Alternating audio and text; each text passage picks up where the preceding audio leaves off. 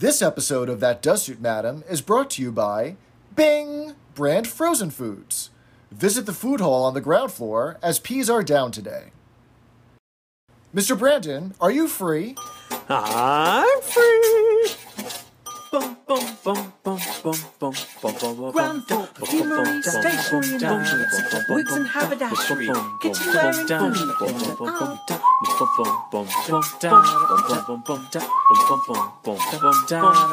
First floor, telephones, gents, ready-made suits, shirts, socks, ties, hats, underwear and shoes.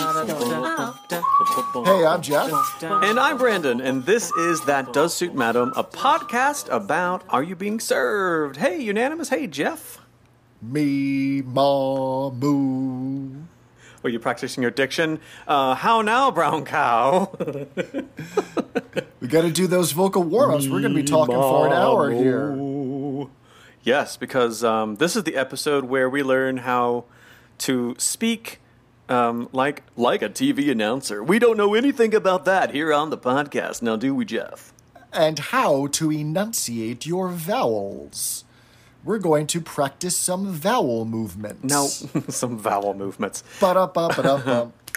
Where's my marbles? I had 4 marbles on the bus, and when I came in, there's only 3 now. Oh, good. Yes, this is a fun episode. This is cute. Like, they're all cute, but this one's neat. I like the idea of everyone competing. So, but we'll in case you've not seen the episode, we'll catch you up. Don't worry, Unanimous. Yeah. So speaking of Unanimous, we got a lot of superfans out there who are interacting with us on the internet. And so we want to welcome Sean to the fray. What's up, Sean? And big thanks to superfans Michelle and Jeff Y, the other Jeff. They all get a little ding. Yay. That's for Gladys, helping us figure out what Mrs. Slocum was saying when she was talking about the Ruda. She's actually talking about someone's hooter. But there was a little bit of liaison from the R and the your. Not that hooter. What does like a hooter mean? A nose, a schnoz. Yeah. Yeah, because last episode we were like, is it Polari? Is it Cockney rhyming slang? What does it mean? And everyone at home in the podcast land were just shouting at their radios because we all assume you listen to this on like... on the wireless. On a wireless Bakelite 1930s radio. Yeah. So thanks for the info. And Sean's waxed poetic about his love of the podcast. So thanks, Sean, for that. And Michelle and Jeff, the other Jeff. So thanks, guys. Thanks, ladies and gentlemen. Yeah. Thanks, lady, and everyone. And everyone. And everyone, and people who are of no gender identification. And, of course, we have our new belle, Gladys. Hello! She's very happy to be here. We had a democratic event, people, didn't we, Unanimous? Where the people spoke and they chose the one I didn't choose. But that's fine. I don't hold a grudge. Gladys is happy to have a name, so that's good. Well, speaking of democratic events, we've got one coming up here in the States in about 91 days, give or take. 91 days. So please make sure that you check that you are still registered to vote, that they did not take you off the rolls. While you're at it, wash your hands, wear a mask, and Black Lives Matter. And you know what? What's really cool, if you know anyone who's 17, you can probably get them to register, because if they're 18 on the election day, they're good to go. So get your friends and family and folks registered to vote. So that's good. So what's going on now? So what episode are we on? Are we on like the last episode? I don't know. There's so many of them. No, not by a long shot. This is season 3, episode 8, which is New Look. Ooh. And it premiered on April 17th, 1975. Take us back, Jeff. It's technically the last episode of the 3rd series, but there is a Christmas special which aired in between Series 3 and Series 4. And so we'll count that as Series 3 I have always been curious. It's this weird thing about British TV shows like Doctor Who. That's the only one that I can think of. But they have like... wasn't there a Christmas special for Downton Abbey even? There must have been. Ab Fab, yeah. So the what Catherine is that Tate about? Show. Why we don't have them Christmas specials in the States? Now we have a worldwide audience, so the people in Britain are just rolling their eyes, I guess. But what is it? I don't know that that's not. I don't know that that's necessarily accurate. I mean, we do have Christmas specials. Like, we'll have a very special episode. The sitcom family is celebrating Christmas or Hanukkah or whatever, right? Uh-huh. And there'll be shows that air on Christmas Eve or Christmas Day. But it's usually not like a revival of an old show, because remember that our series used to be tied to like the academic year. They would run for 26 for episodes. people with in school kids and stuff. Oh, okay. They would run for 26 some odd episodes between September and May. Not like British shows, which run for 6 episodes and then it's off for a year. So they'd want to like kind of bring it back at a special time to remind the audience, people to like, hey, we still have a show. We still exist, yeah. Oh, okay. Well, that's interesting. Oh, that explains it. That's cool. Also keep in mind that the traditions around Christmas are different in England, right? You know, so there's Christmas Eve is very much going out to the pub with your friends, and maybe a meeting with your family late at night, and then going to midnight services, and then you have Christmas lunch the next day. But like the pubs are open both Christmas Eve and Christmas Day, whereas bars may or may not be here, right? It's not really that I didn't kind think of about a that, thing, yeah. right? Whereas here, like, Thanksgiving, bars are open Thanksgiving night for people who are like tired of their family or whatever. They can do that. And so it's probably like a very family tradition for those people who, when they're sitting with the Christmas lunch, to watch a little bit of the telly after and see the Catherine Tate Christmas special or the AdFab Christmas special or whatever, It's funny because, like, I remember hanging out with friends, and they would be great big Doctor Who fans. And, I kind of got into it, although my heart belongs to Are You Being Served? Don't worry, unanimous. But they would have, like, the Christmas special's coming on, and it just feels like this weird little dangling participle episode kind of thing where there's like, it's not right in one season or the next or series. It's just a special little one off. Yeah. But that's next week. This week we're talking about New Look. New Look sounds like a fabulous hairdresser's place. So take us back, Jeff. What was going down on the week of 17th of April, 1975? So that week in the news, National Airlines, which was later acquired by Pan Am, started No Frills Air Service, where passengers would give up their right to have food and drink served to them on the plane for about a 35% reduction in airfare. And they paved the way for other American no-frills airlines like Southwest and JetBlue. But I didn't think stewardesses wore frills as flight attendants. I thought that was only the women's counter by the Grace Brothers. Well done. Thank you. Could you imagine that the flight attendants had to have a number of frills for how many years they've been? I love it. I'm now going to have to find an image of like British Airways flight attendants, flight hostesses with frills, just to satisfy myself. Yes. So. Also that week, A Chorus Line premiered at the New York Shakespeare Festival, and India launched their first satellite. Ooh. Okay. I had no idea that India even had a space program. Well, they have a satellite program. Yeah, I guess they do. Yeah. That's cool. Yeah, it's really neat when you learn about like satellite technology and like we don't even think about it, but it's a big deal. Like you wouldn't probably not be able to listen to this podcast if those things weren't flying around. If it weren't for artificial satellites. Yeah, it's crazy. So, all right. So let's see. We have a New Look. Do they all go to Madame Barrel's and go a beauty salon session, or what type of New Look is this about? So even though last week they just redecorated the women's department, it's all new wood. It looks exactly the same.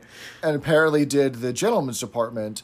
They need they talk about redecorating the store in order to improve the image.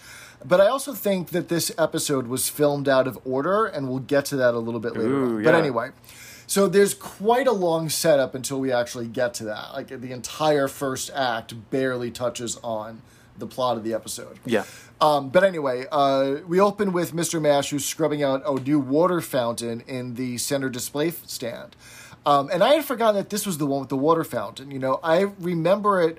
I always remember it about being used to distract Captain Peacock, but I remember it being a much bigger ruse, not just to get Mr. Lucas off the floor for 2 minutes, but something like the horse racing episode.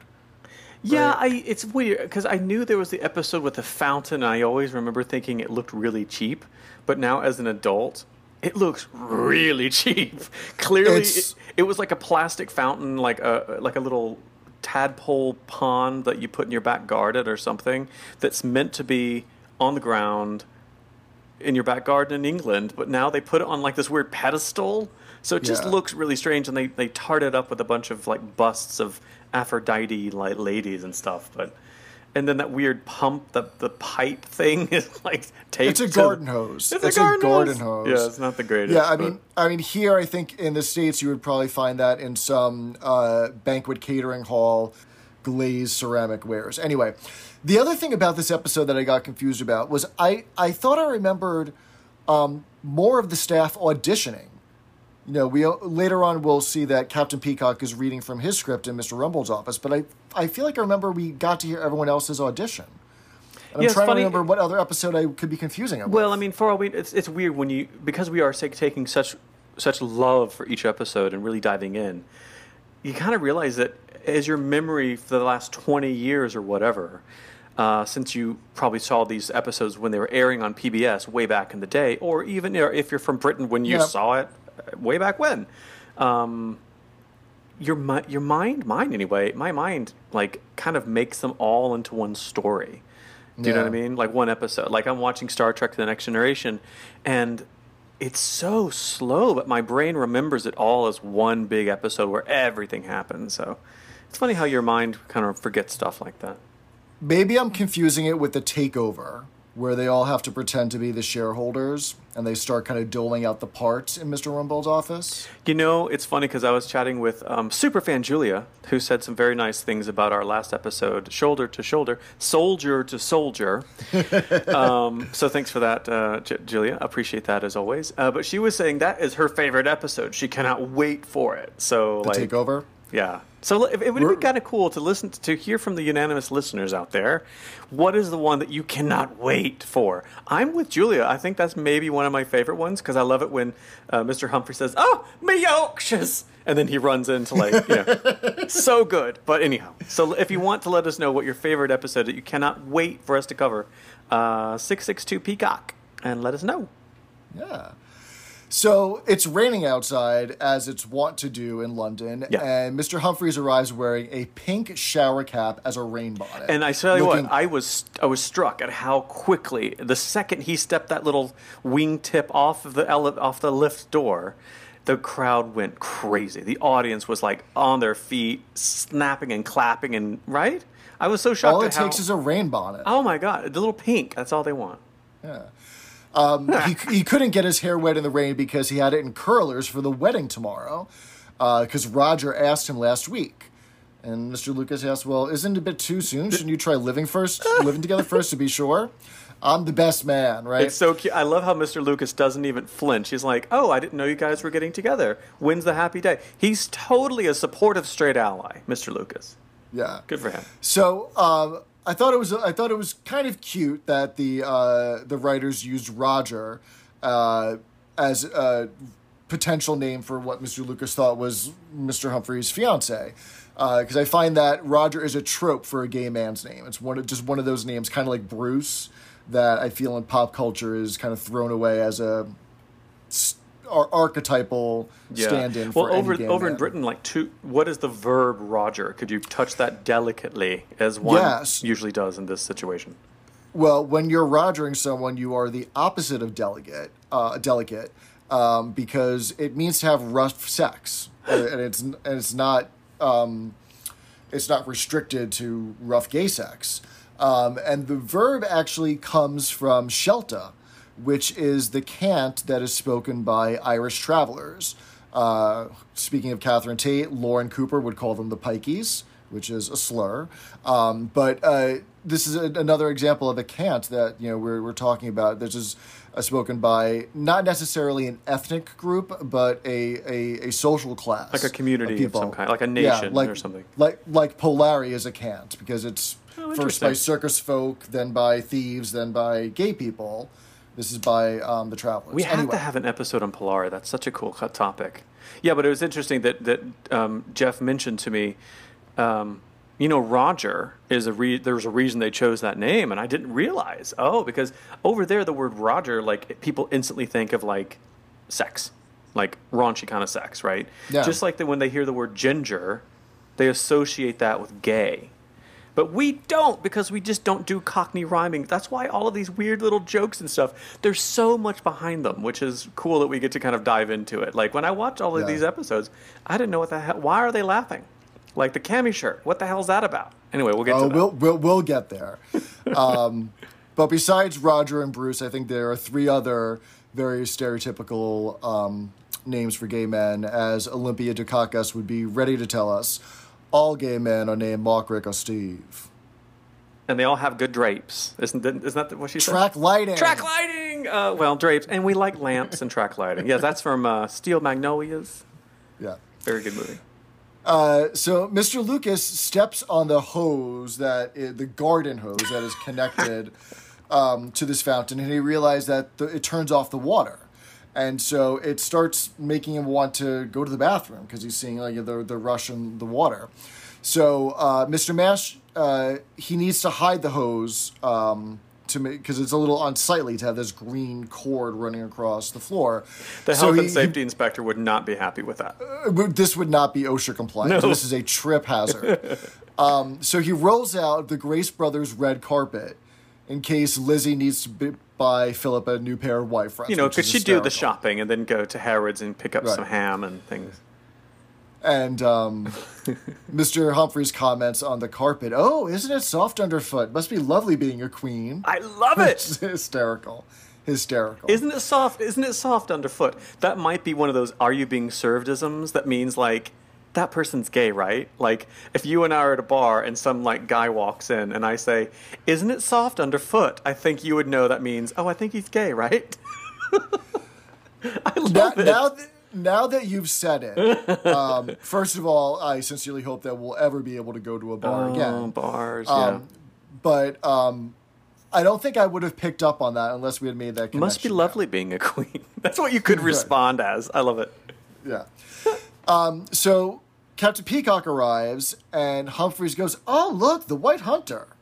What's that all about? Yeah, I had to look that up because I've noticed that Mr. Humphreys often does this in episodes, but Mr. Lucas does sometimes. I don't think anyone else on the show, but they'll do something like someone will make an entrance and then they'll say, "Oh, look,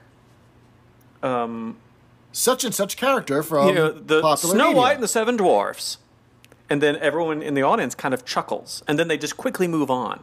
And it's a lot of time, almost every time actually, whenever they do that, it's a reference that I have never heard of. And even as an adult watching this again, I have no idea what it is.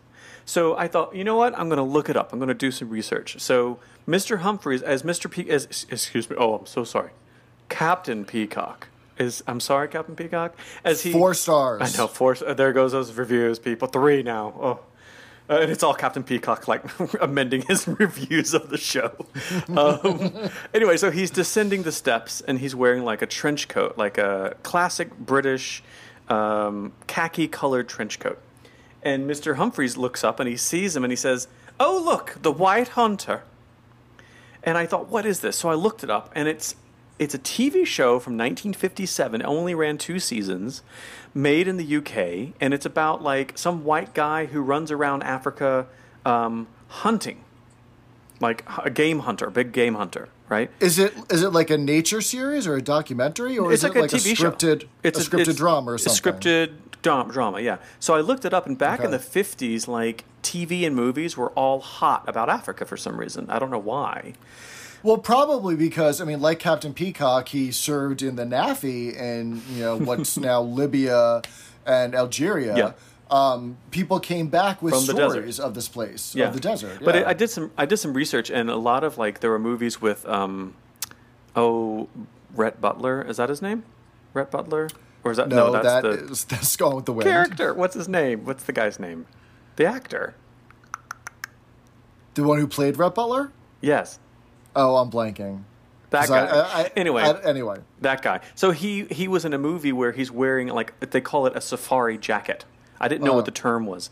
And it just kind of gives people a worldly kind of look that was really popular in the 50s. Kind of to your point, Jeff, like, all these people came from the war, they were in the desert hunting Rommel, blah, blah, blah, like you always hear Captain Peacock saying. So anyway, so he has this, that's what that's about. And what's kind of cool is if you think about the age of people watching Are You Being Served in 1975, in 1957, they probably were about maybe in their 20s, 30s, because if you think about the target audience of the show, Are You Being Served, it's probably someone in their 40s or 50s. Wouldn't you say? It's not like super hip 20-year-olds. No, this is not the show for them. Well, I think the target audience is also 13-year-old gay boys. Well, yes, 50 years, 40, anyway. 35 years later, exactly. But like that's what it's kind of cool that the writers knew that if we mention the White Hunter, the folks watching in the audience will get it. They'll know. Yeah. Oh, yeah, that's right. So I think anytime you hear, oh look, it's the Lost Tribe, or oh look, it's blah blah blah, or Mr. Mash will say it sometimes. It's probably a show from the 50s, and it's a little wink and a nudge to people who are probably TV fanatics. Of a certain age. We're one of you is what that's saying. So that's kind of cool. I like it. So it's not easy to get a taxi in the rain, says Captain Peacock as he arrives, where they're questioning that he's a little bit late. And I thought, he's proving he's got to prove his station, that he's above the rest of the staff. Yeah. But it turns out there was actually a breakdown on the tube, and he couldn't get to work, so he had to get into a cab. Mrs. Slocum and Miss Brahms arrive with the same excuses, and Mrs. Slocum lets us know that it's a wonder she's here at all because my pussy got soaking wet. Poor Tittles. To which Mr. Humphries rolls his eyes. He's not even like winking to the breaking the fourth wall. His eyes almost popped out of their sockets. And she had to dry it out in front of the fire before she left. Poor Tittles. Poor Tittles, yeah, indeed. We haven't met Tittles yet, have we? Tittles doesn't even have a name. No. Yes, the very first episode he's named as Tittles, but the first episode he gets named in, but he has to cross his legs. Oh, that's right. Oh, that's right. You don't find out that Tittles is a girl until she gets up the pudding club by that Burmese next door. There are so many references. If you don't know what we're talking about, just stay on. Stay with us. Just hang on.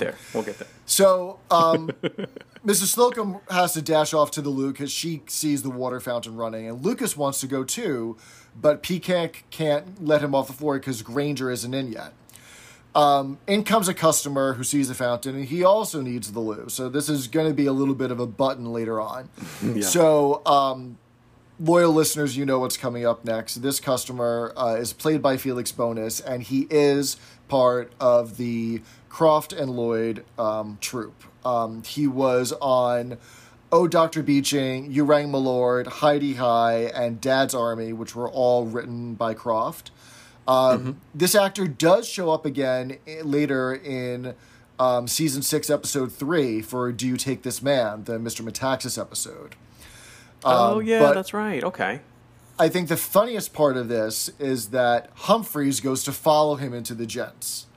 Well, I'll say this too, because if you notice, like he goes to Captain Peacock, and it's funny because you can't say go to the loo or go to the toilet because that's too improper. So you have to say like Lucy couldn't be pregnant. Right. So you have to say I want to go, but you have to like mouth the word go. So he couldn't say where's the men's because that's so improper, right? So he's asking Captain Peacock, excuse me, I just have a little bit of a problem, and then you can see him get really close to his ear and kind of whisper, and you can't hear what he's saying.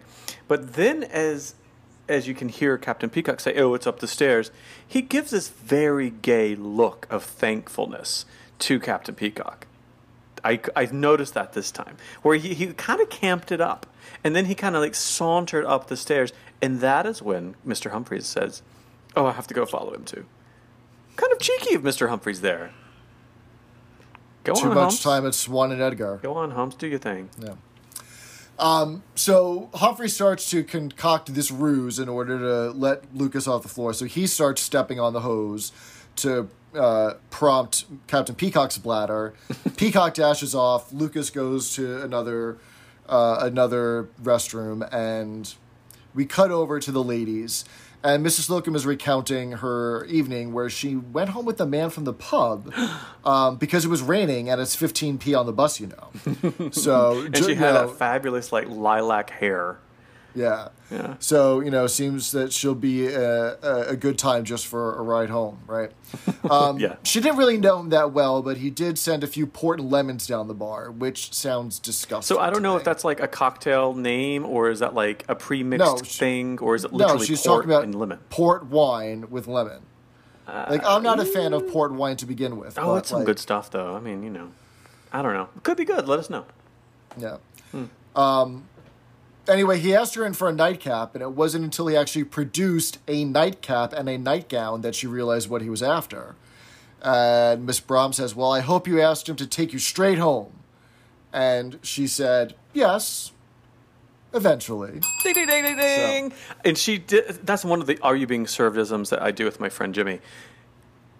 Yeah. Eventually.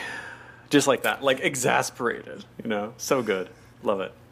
Mr. Mash arrives with yet another display unit for Mr. Granger, and it is the cami shirt. Yay, point of display.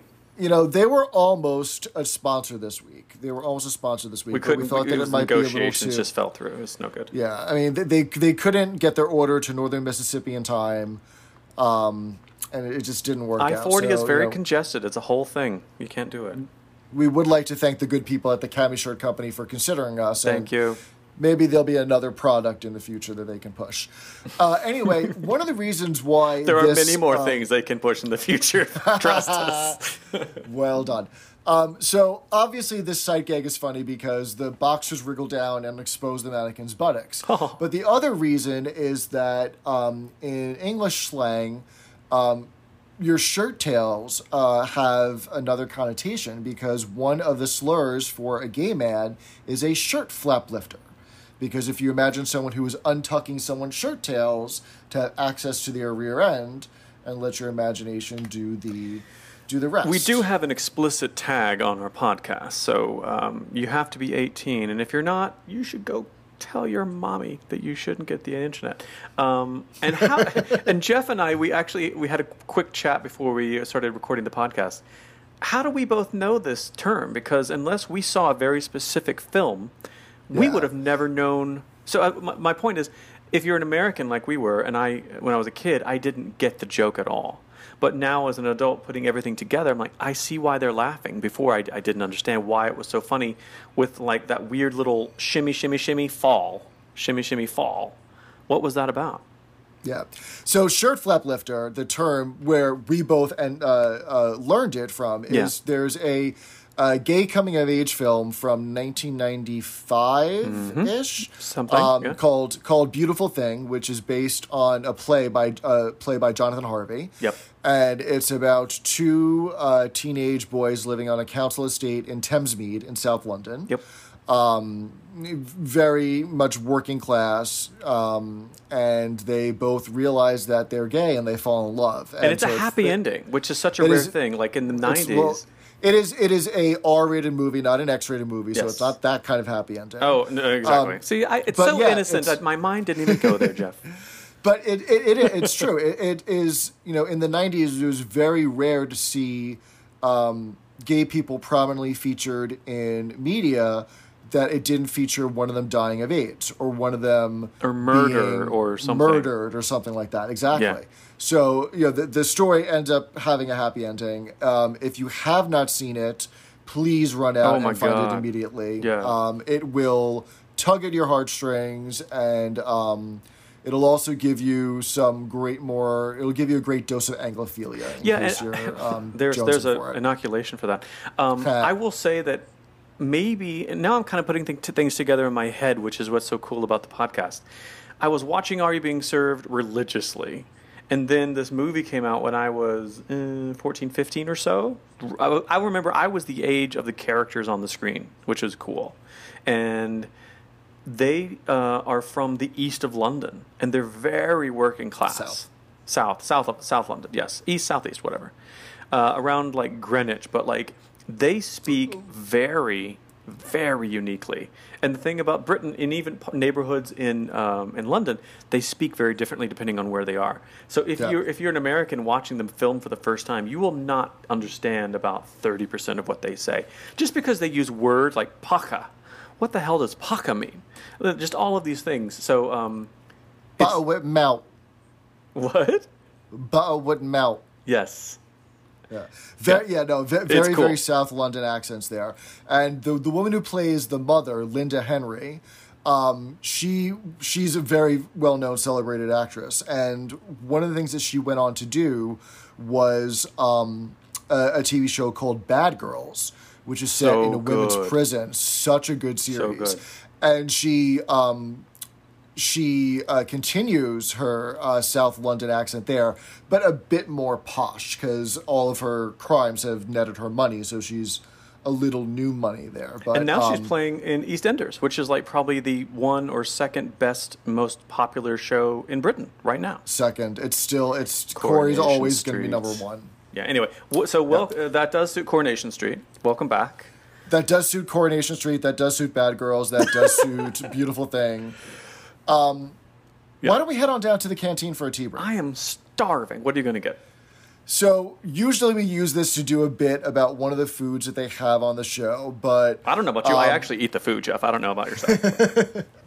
I think that being in lockdown right now, for someone who travels over to the UK several times a year, I'm really missing a lot of my friends and a lot of the things that I get over there and enjoy over there. So right now I'm feeling really nostalgic for this very specific thing, and it's going to sound so trite, but Innocent Foods, which is a division of Coca-Cola, they make drinks, like fresh pressed, well, not fresh, but real juices and 100% juices, things like that. Okay, yeah.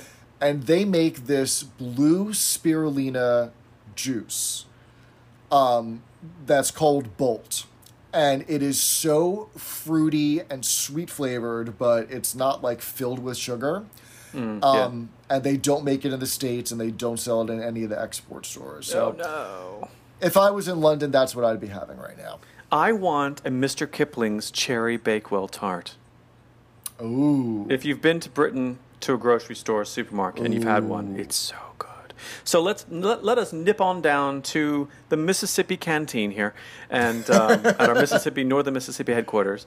We'll say hi to the call center folks, and we'll be right back. We'll be right back.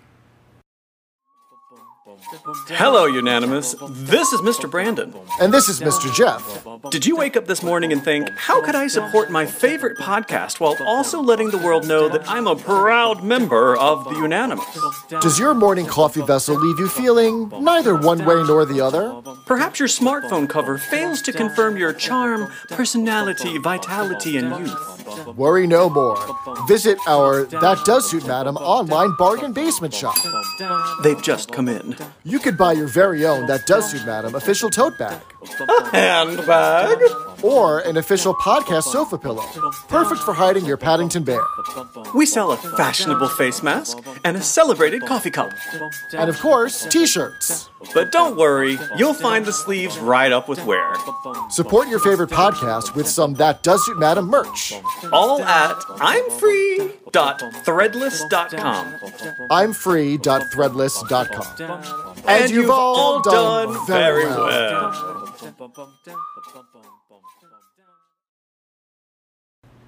And we're back. Hello. Hey. So, what's going on in the episode, Jeff? So the whole point of this episode is that a suggestion box night, and they're going to look through whatever suggestions came through, find out what could be done for mutual benefit of both the store and the employees, because they get a commission on anything they sell. Peacock explains that to the team. Rumbold comes in after being late because he's looking for the box, which Lucas already brought in, and he starts to reiterate the whole introduction, right? Then they can't find the key for the suggestion box, and Miss Brahms ends up picking it with a hairpin. And Mr. Lucas is, I'm glad I wasn't married to you during the Crusades. You'd have been out of your chastity belt before I got to Dover. which I thought was pretty funny, right? So, what do we find inside the suggestion box? Well, we get a piece of pork pie, which was obviously Mr. Granger's. He's always eating pork pies. I don't know what that's about. And leaving half of them somewhere, which is disgusting. So gross. Pork pies. Have you ever had a pork pie? I haven't, actually, because I'm not a big fan of savory pastries. It's funny. At my canteen, I had I had a cherry Bakewell tart. So it's like a little pastry with like pork in the middle of it, but the pastry part is really like fatty. To preserve it, they have like beef pork fat kind of saturating the pastry bit, so it's really heavy. So you can have like a little tiny one. A lot of times, I think it was at Charing Cross Station where you pick up the National Rail or wherever that is. You often see people like buying little pork pies for their trip because it's like a lot of food and fits in your pocket. They're not the greatest thing in the world.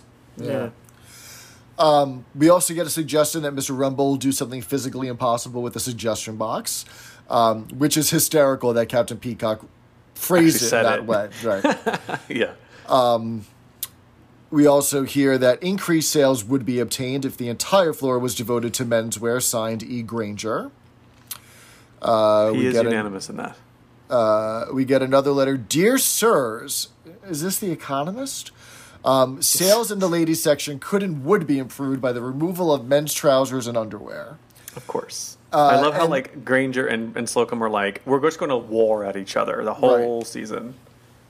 Right. And then we get a bawdy little poem that's unsigned but in Mr. Lucas's handwriting, which is not technically a limerick because it doesn't meet the rhyme scheme, but it's close. If you're wanting to sell ladies' knickers, here's a gimmick that's brimming with fun. Get Miss Brums to wear a very brief pair, and we'll all have a look at her, one by one. Not bum.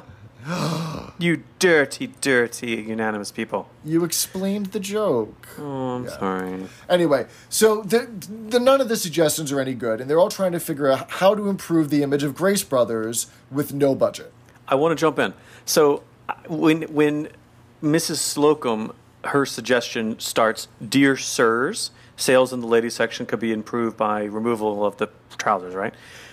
It was a thing back in the day to any time you would write to a company, you would always start a letter. And this is so crazy. You would always address it, Dear Sirs.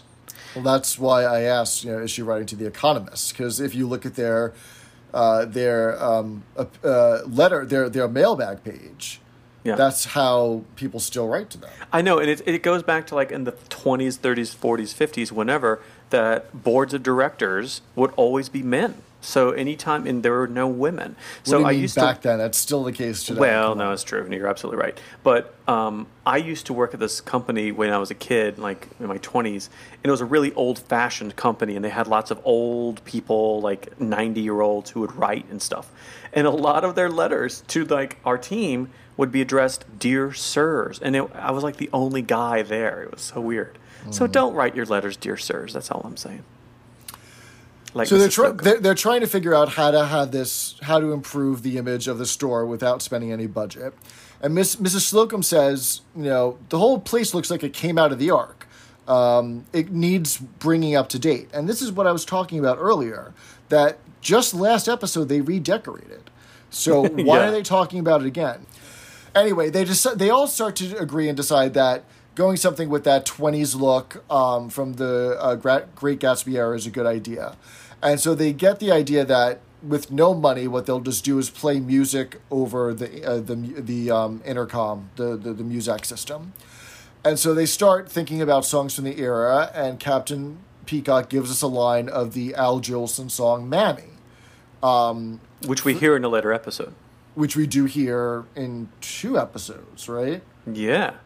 Anyway, Al Jolson, for those of you who don't know, was a blackface minstrel in the movie that's named after the song. He did not popularize this song. It was first performed by William Frawley, who you may also know as Fred Mertz from I Love Lucy. I did not know that. And Fred Mertz did it in blackface too. So And Al Jolson's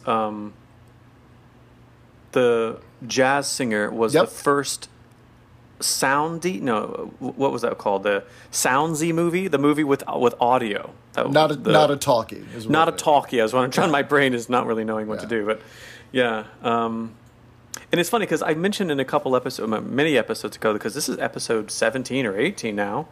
A lot of the fashion in the 70s, if you think of like disco divas and like Donna Summer, they all really romanticized and really loved the 1920s, 40s looks.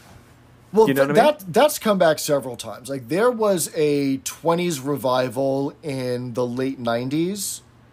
And there was Zoot suits and stuff. right, and then there was another 20s revival maybe about 10 years ago. When the Great Gatsby movie came out, the one with Right. Leonardo DiCaprio, right? Yeah, yeah. But I mean, those kinds of things, they skip generations. I feel like there are revivals every 20 years or so. Because right now, a lot of the things that I wore as an undergrad are, the fashion of the late 90s era is 4 years ago. is starting to resurge again. But with pandemic couture, it's all going to be pajamas and sweatpants from here on out, right? Yeah. So It's funny because like the baggy look was so gross, and now it's back again. But it's just pajama bottoms now. Yeah. So there you go. Mrs. Slocum has a realization that one of the things that makes her want to buy is when she's in a supermarket and she hears from our sponsor, Bing, frozen foods, peas are down today. And Bing. so they get the idea to have a voice pushing the goods, listing what are the things that are on offer that week. And so Mr. Rumbold takes hold of the idea, as he always does. My idea of a My recording idea, bus yeah. is a great idea. We're not going to be able to afford professionals, so we'll just have to get one of you to do it. No one volunteers. I'm sure we could arrange a small fee, and they all want in to do it because they all want that Yeah. extra pocket money. And they're all making the case for why they should be the ones who are selected. And Miss Brahm offers, well, we women can speak just as well as what you men can. And, in that So cute. horrible grammar of hers. Rumbold decides that he's going to have auditions in his office tomorrow and let young Mr. Grace decide, right? So the next day, everyone's arriving, and we see Mr. Humphreys is over-enunciating when he's saying hello to Mr. Mash, but his voice is a little garbled because he's got some marbles in his mouth to help improve his diction. Right. Around the rugged rocks, the ragged rascal ran. That's I really could not difficult say to say that. I Right? could not say that. No. Mr. Did Slocum. people really do that? Did people really put marbles in their mouth? And Absolutely. is that the received pronunciation kind of thing we've talked about a lot on the show? Well, it's not about received pronunciation, but anyone who needs to practice their diction or be heard clearly will do vocal warm-ups like that. They'll do exercises where they'll make sure that their lips and their jaw are all loosened up. For those of you, obviously you can't see me. I'm making faces when I'm talking to Brandon. He looks to like be a able to do marionette that. right now. It's funny because like all my British friends, they say, we Brits are very lazy when we speak. We don't want to go through all the trouble of moving our jaw more than absolutely is necessary. So a lot of times they'll say words like, instead of isn't it, they'll say in it. In it. So maybe that's what the marbles were trying to address a little bit. Well, I mean, it's also, people will put a cork in their mouth and hold it in their teeth to try and, get their mouth around the cork to make sure that they're enunciating all of their consonants and vowels and diphthongs and monophthongs And all of correctly. them unanimous now. Did you open your teeth a little bit to picture a cork between your teeth like I did? I did. I bet you did too. Mrs. Slocum comes in doing her me, ma, moo vocal warm-up. And a dog in Brandon's apartment building is also doing his vocal warm-ups. He's trying, man. He's like, I want to get on the podcast. My favorite is Tittles. Mr. Lucas greets Mrs. Slocum, who is wearing a lovely brown overcoat with "How now, brown cow," famous little How line used dare to. he? And then he goes into the tongue twister. I am not a pheasant plucker. I'm a pheasant plucker's mate. Which, if you say it too quickly, you'll have a spoonerism and end up swearing at someone. It turns out that Miss Brahms auditioned by reading a chapter of Valley of the Dolls, and Rumbold asked to keep the book, which is hysterical that he was titillated by it. And I think it's quite a shame that we didn't get Miss Brahms putting on her posh imitation, like when she pretends to be Lavinia Stapleforth. Right. Yes, and her friends call her Bucky. You know, I just came back from Monte Carlo and I lost 20,000 pounds. So good. Mr. Rumbold introduces Miss Thorpe as his new secretary. And she's been on the last 2 episodes. Well, she was the temporary secretary that he would always chide her about when she would make a mistake. True. This is my temporary secretary. So maybe she passed the probationary period and now she's full time. Where she had to walk on. What was the thing from last episode that Mr. Humphrey says? It's part of the intake process. Bent over backwards? Where she had to bend over backwards. That's hysterical. Yeah. Back outside on the floor, Mr. Humphries is trying on a morning suit for the wedding tomorrow. Right? And he looks very dashing. Very, very dashing. He gets a polite applause break. It's not like they're reacting to wearing Poom Poom shorts or the pink shower cap. Yeah. He made Mr. Lucas measure his inside leg 4 times before he was satisfied. I'm sure he got a lot of satisfaction after that. Mm-hmm. And he's inspecting the morning jacket, and he's like, I think these sleeves are a little bit too long. And Mr. Granger, without missing a beat, don't worry, the sleeves will right up with wear. Well, there's no need to lie to me. I work here. It's so cute. Young Mr. Grace comes out on the floor, and he flubs a line. He says, "You're looking smart this morning, Mr. Humphries." Well, it's the end of the day. Because we just heard Captain Peacock chide Mr. Humphries for changing out of his work clothes before the bell goes. Oh, Jeff, give young Mr. Grace a break. Come on now. Shame. In the end, young Mr. Grace doesn't choose any of the staff to do the announcement, probably because he didn't want to pay the fee. Right. And chooses his own voice. And he starts listing everything for sale in the store. The 20s music starts to swell and play. So cute. And we see Humphries start to do a little bit of a dance with the Lift Girls, which is cute. Yeah. And Miss Thorpe and Miss Brahms are kind of rocking back and forth in the background. Young Mr. Grace tries to do the bee's knees, and Lucas has to hold him up. It's so sweet, yeah. It's funny because it's not Goddard who's usually holding him up, which is great. And Lucas comments, it's Sunday night at the Palladium all over again. So here we get, in the last episode, we talked about the Pally, yeah. So it's a little bit, we got it right. That's what we were talking about. It was probably the most popular place in the world in London in 1975, so they referenced it all the time. It's your local Pally, yeah. And at the end of the episode ends with Humphries and the Lift Girls continuing to do their dance. And as the dance is ending, we get scrolling credits. We don't get the usual end title cards where the staff is posing with a prop or something. Someone had something extra in the budget and they had to spend it some way, Jeff. Yeah. So maybe because they wanted to show the rest of the dance rather than those kind of static frozen poses. Oh, interesting. Yeah, that could be it too. Else. Yeah. But anyway, we have a special surprise at the end, though, don't we? Anyway, all of the all of the dancers are dancing off. That's how they're taking their leave from the stage. Yeah. And as they go up the stairs, Mr. Humphries runs back, grabs Goddard by the hand, and leads him away. And we see Goddard giving like a little gasp that he's, excited and surprised about this. Mr. Humphries likes a man in uniform. He has that lovely gray thing going, doesn't he? He does. He does have that workman's uniform. So who knew that Mr. Humphries and Mr. Goddard, a couple? A secret clandestine relationship, maybe? Or he just needed a lift to the wedding. Oh, yeah, in the Rolls Royce. Well, it's 15p, to get on that bus. It's 15p on the bus, yeah. So it's really cute. This the ending of this episode, especially the way they kind of leapt off the screen, the stage. It felt like a play to me. Whenever they do like a little dance, all of their TV shows are like plays. It feels very. And of course, they went up to Blackpool, which is sort of like the British Las Vegas, kinda.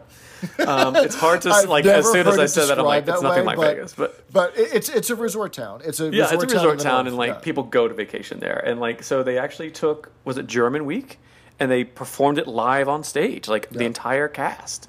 So I don't know, it's a kind of an interesting it feels very like theatrical, especially this end. And whenever they do a big song and dance, and if you notice during the scene with the suggestion box, they burst into song, like the three guys at the end of the table. They just burst into song, which feels very theatrical. And like a lot of the, like Mr. Rumbo, Nicholas Smith, could play like 5 or 6 instruments. Mr. Captain Peacock can play the piano.